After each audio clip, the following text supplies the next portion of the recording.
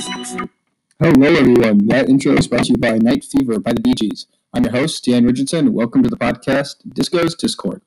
To start the show, how about we dive into a fan-submitted question via Twitter. Funky Monkey 1 tweeted at me and wanted to know, how is music exclusive or inclusive in a really global context for music around the world? That's a great question, Funky Monkey, and let's dive into that. This section of the pod is called Globally Groovy, where we inspect the groovy aspects of music from all over the world. While discussing music inclusivity and exclusivity and whether or not things should be shared, I think music was meant to be shared. And it's more easily done now than ever before with new technologies such as streaming services like SoundCloud, Spotify, Apple Music. Artists can upload their music from all over the world and it can be listened to pretty much anywhere else in the world. And I think that's great as far as including people in music and things that they wouldn't have heard before. I certainly know that some of the music I listen to now is influenced by people I never would have heard of 5 years ago had it not been for Spotify's recommendations. And I think that's true for a lot of people and music as a whole. Especially true as far as society is concerned.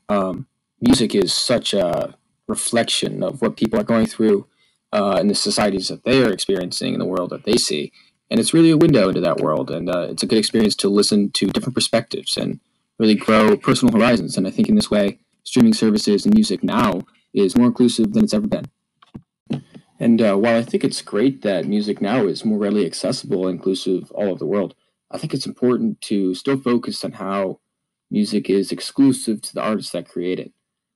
Artists are influenced by all sorts of different things, from the state of the world to the state of their world and the environment that they physically live in through the societies that they interact with and the people. And that's different for everyone, especially musical artists.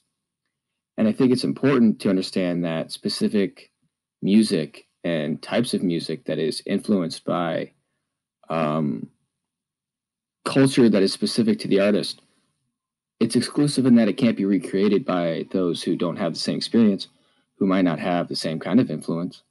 I think the exclusivity in music today is really in not the sharing of it, but the artistic creation and how these artists form their work shouldn't be appropriated or stolen by anybody else, but should be respected and understood and listened to by the rest of the world.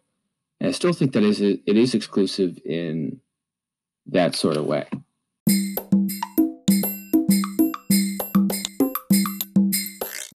All right, well, that's time for our next section called Far Out, where I'm going to talk about some far out ideas and maybe pose some questions of my own.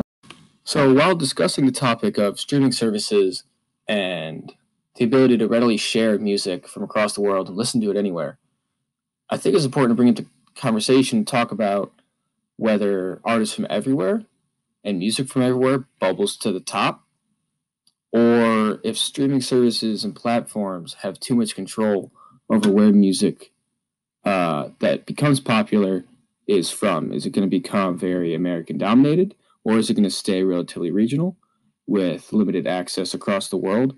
Or will we maybe someday have a service where music from everywhere, all the popular songs globally, are maybe rated on the same Billboard chart, or they're all popular on what's recommended on Spotify and Apple Music, to really create a more global music environment? Is that the way forward? Or are we going to still have regional aspects and areas to music that maybe are just more accessible? Let me know what you guys think in the next pod. And thank you for listening. This has been Disco's Discord, and I'm your host, Dan Richardson.